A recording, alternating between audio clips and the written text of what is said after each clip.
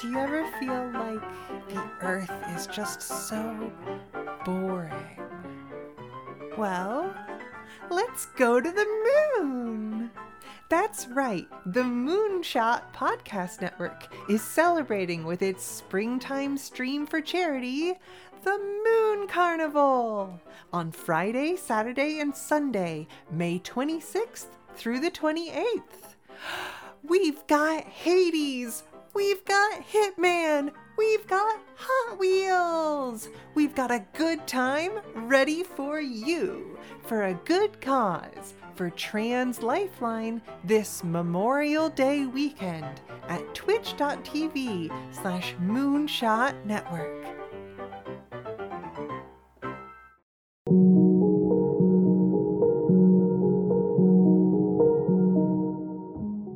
Hello, and welcome to Alone at the Table. In this podcast, I play solo RPGs, and I invite you to come along for the experience. My name is Audrey. Today's game is Notorious by Jason Price. The tagline of this game is a game of hardscrabble bounty hunting amid intergalactic war. It's fairly obvious if you look at the cover and you know anything about this game, but it's also right here on the credits page. Themes inspired by Star Wars, especially The Empire Strikes Back, Shadows of the Empire, Tales of the Bounty Hunters, and The Mandalorian. I've had my eye on this game for a while.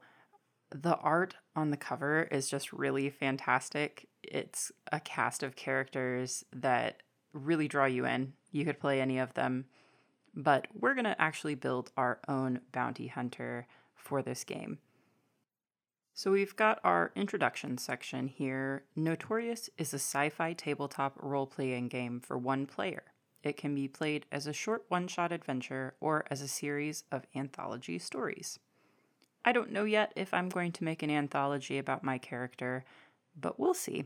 If this one goes well and I have fun, I might revisit. In this game, you play to tell stories of the Nomads, notorious bounty hunters who strike fear among the scum and villainy of the universe and follow a dubious code of honor. This is basically Star Wars with the serial numbers filed off. I have taken some liberties with the setting. I am the co-creator of a game called Spaceships and Starworms, which is a 5e sci-fi game. You can play it without the D&D books. But I really love the setting we made for that game. It's called the Nakora Galaxy. I've decided that I'm going to play my game of Notorious in the Nakora. That involves a few slight adjustments, mostly about which factions are which and which species are which. I'm not going to use the species that are here in the book. They actually hit most of the same tropes/archetypes that are represented in the Nakora Galaxy, so I will be able to convert them. A huge part of this game is the guild code. You want to make sure that your reputation is good and that you're in good standing with the guild. As always, I don't want to spoil 100% of everything in the games that I'm playing because I do want to encourage you to go buy the games and check them out for yourselves. This game especially, I think that there is plenty of replay value. It's built into the rules, but we'll get to that. So the guild code. Finish the job. Only kill when necessary. Nomads don't fight nomads. Your employer's business is their own. Don't get attached. Then we get into the before you play section. There is a nice note here that I think is good in the tone of a game like this. It's still worth highlighting the focus on established sci-fi tropes around bounty hunting, war, deception, and flashbacks to past trauma. Nomads may assist overtly fascist or criminal organizations in their goals and be rewarded for capturing or killing targets. To be clear, this is simply a love letter to a specific genre. Real-life fascists are not welcome. So I really like that. I thought that was a nice touch. Something that I've been thinking about and talking about with people lately is the value of what is a tabletop game / what is an RPG section that's in a lot of games. I think that for me, those sections are most helpful when they set my expectations for the game I'm playing, and this game did it really well. So for this game, you need the player sheet, pencil, eraser, 2 6-sided die, optionally in different colors, and somewhere to write your story. Another thing that I enjoy here in this introductory section is that the author acknowledges that there are different ways that people like to play games, even solo games. He specifically calls out arcade mode and story mode. Arcade mode is more just the dice rolls, but you don't have to document your answers to the prompts that may come up in the game. Story mode is you're going to respond to the prompts, probably have a longer artifact of play when you're finished. In general, I have 4 reactions when I'm interacting with a person. They are speak, threaten, attack, and recruit. The 2 d6s that I mentioned in the tools you need to play section are one for my nomad. I have a nice gold die here for that, and one for your opponent. That's called the challenge die. I have a red 2-tone die for that. If I roll higher on the nomad die than I do on the challenge die, my reaction succeeds. The other important thing to note before I build my nomad is that I have 3 attributes: favor, notoriety, and motivation. These will be modified based on how my interactions in the game goes, and that in turn causes future interactions in the game world to change. So let's build a little guy. First, I rolled a d6 to see which type of nomad I would be playing. I rolled the assassin. Your unassuming nature and modest attire hide a killer instinct, honed through years of intense training. Once I've rolled this profile, it tells me what my loadout is, and then I can roll my origin, my scar, and my trigger. For my origin, I got, you were employed by Red Moon Syndicate until you angered their capricious leader. Red Moon Syndicate is one of the factions in this game. I'll talk a little bit more about them in a bit. For my scar, most of my internal organs have been replaced by a set of visible cybernetic parts. And then for my trigger, you were orphaned at a young age and inducted into a harsh agent training school. All right, it's time to take a pause really quick so that I can talk about the setting. Full disclosure, I recorded a very long segment that explained all of the species in the Notorious galaxy right here. I am interjecting now to re-record and tell you just about the species that you need to know about for my playthrough of Notorious, as well as just the factions.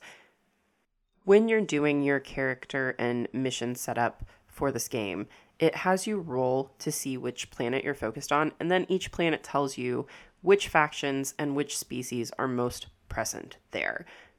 Back to past Audrey. The primary species that we might run into here, we have the Ezonites, which are a magical species made of rock and fire. They smelt minerals in their core rather than eating. They're from a planet that is tidally locked, so one side is eternally dark and one side is eternally light, and they have like a cycle of regeneration where they dissolve on the home planet and get reincorporated into the magic cycle there. We have the Glabrow, which are like a beast-like cat/dog-like species from a very cold, very icy planet. They are users of like kinetic energy machines for their spaceships. In general, have kind of a focus on like sports, physical challenges. There are Kygorans, which are divided into 2 subspecies that evolved parallel on the same planet. You have the Kyrov, which are kind of orc-like in their appearance. They are tall, strong. They basically moved to the mountains after a catastrophic event on the planet and adapted equivalently. And then you have the Kygad. They went underground after the catastrophic event, so they are much more compact. They have strong grip strength for climbing, digging, etc. There are Luantua, which are bird-like people. They have the bat thing where like their fingers are at the elbow joint of their wings, and they usually fight with their feet. You have the Peranthe, which are an axolotl-like species. They are amphibious, which means they can breathe underwater. They secrete like a gel that kind of hardens into cartilage underwater. So true mermaids, my favorite. They're pretty gross. Anytime you get to use the word secrete when making up a species, it's a good time. There's the Mayshar, which are a species mostly feminine presenting in gender. They have a different conception of gender, so often use she, her pronouns, even if that is not a female gender as humans would interpret it. They have these like tentacle appendages on their head, almost like anemone fronds. The next bit of setting info we need to cover is the factions. The game lays out the Old Empire, the New Uprising, the Targ Cartel, the Trade Alliance, the Red Moon Syndicate, and the Mystic Order. You can probably guess what those are analogs for in the Star Wars universe. For the purposes of playing in the Nakora, I am making the Novus Federation, the Old Empire. They're a group attached to the Peranthe homeworld of Nova, which is largely known for going to frontier space and terraforming planets. They don't generally terraform planets that have sentient species on them. They have the whole Star Trek non-interference thing going on, but they do terraform unoccupied planets, so it makes for a relatively young planet that is ripe for political turmoil. The Trade Alliance is the Kygoran Glabrow conglomerate, which is exactly what it sounds. It's a corporate entity united between two enterprising planets, Kygor and the Glabrow homeworld of Wrath. It exerts its influence here to take hold of any sort of commercial endeavors that are happening. I've also decided to keep the Red Moon Syndicate name the same. I've just associated it with the Easonites, which are the rock and fire species. So the description here in the game is a secretive but influential crime organization run by Zix the 8th. Nope, the 13th. Fun fact about me, I can't read Roman numerals well. The final pieces of setup for this game are figuring out who your contract is and why you are hunting them. So you similarly roll their species, figure out their name, roll their personality, the same as you would for your nomad. And then you roll a planet where the story takes place, faction that is your client that is present on the planet, and why the faction posted the bounty. There's a space on the character sheet for this information in addition to the information about your character. It's a nice little sheet. Probably would have been easier if I had printed it off, but I'm using it digitally and that works fine.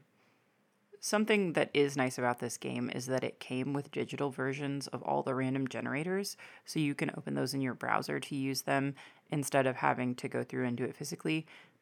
We like physical dice on this game. I'm using physical dice, but it is a nice touch so that you could theoretically play it without dice if you needed to. When you roll to determine your planet, it establishes the predominant species on the planet, prominent destinations, and competing factions that are there. They set up the factions in a cool way. There is a controlling, a challenging, and a minor faction that are all trying to kind of take the place of power on this planet. I thought that was a nice backdrop thing that you can interact with. The last thing to cover before I get into actually playing this game is how the gameplay goes. Your hunt for the target is told in a loop. So you're rolling on tables, you're reacting to prompts, resolving them, and repeating things. It starts out with exploration, where you're looking for leads, looking for anything that might get you closer to your target, and then you move on to destinations after you've resolved whatever prompt you rolled for exploration. Now, the way that things progress in the game, your notoriety stat can change. And once it hits like a certain threshold, you are rolling differently on the tables, which is really interesting to me. I think that that's nice. It'll create a very fluid structure for the story, I think. That's my prediction. It's also set up so that when you encounter your third lead, that person is the target. So you have a dramatic showdown against them. You get to choose how you deal with them, what happens, and then you move along to the epilogue to calculate your final score, which is based off of your stats that you have, your notoriety, favor, and the third one that I don't remember. Motivation. Motivation is the third one. A fun note about this game and the setup is that at every turn, it's asking you how the things that you're rolling are influencing the way that people see you, the way that you approach the job, how it informs your behaviors. And it also says that you might break the guild's rules and decide not to bring in a bounty, not to fulfill the job that you were contracted to do. So I'm really excited to see how this goes. You could very easily play a totally amoral bounty hunter scumbag. I'm not sure I will succeed at doing so, despite the background that I rolled for my character, but I'm going to do my best. And unfortunately, that is it for this episode. That's right, it's a two-parter. The gameplay for this game actually comes out fairly long on its own, so this one I'm splitting up. You'll get all the setup that I just went through, all the mechanics in this first part, and then the next part you don't have to wait 2 weeks for. I will post it next week so you can listen to it right away. That will be my actual gameplay, and then probably my debrief. If the gameplay goes really long, this will be a 3-parter, but we'll see. I'm super excited to play this. I'm really excited about the character that I've rolled, and getting to set it in the Notorious Galaxy, which is a setting that's near and dear to my heart that I've helped write, is just going to be really fun, I think. I think that this game is going to be very exciting. As always, you can find me on Tumblr at Lady Tabletop, or you can email me if you have questions, comments, suggestions, etc. at aloneatthetablepod@gmail.com. Alone at the Table is part of the Moonshot Podcast Network, which creates a lot of cool streaming and podcast content. You can find other shows at moonshotpods.com. If you're enjoying the show, I would love it if you would rate, review, give feedback. Thank you so much to everyone who has listened so far and who has given feedback or said that they enjoyed it. It makes my day so much better to read that stuff because I have a lot of fun making this show, and all I really hope is that you have fun listening to it. So thank you very much to everybody who has said something nice or just said that they listened. Really makes my day. Feedback and ratings also have the added bonus, I guess, of making the show a little more discoverable to new people, but that's just an extra bonus. I'll see you next time.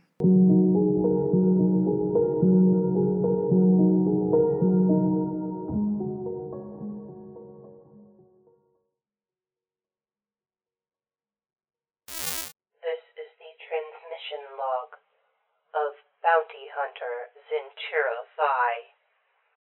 My latest target is Sol Starlander.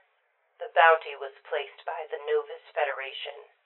They are apparently miffed that the human has helped the legendary warrior of the Mystic Order to escape interrogation.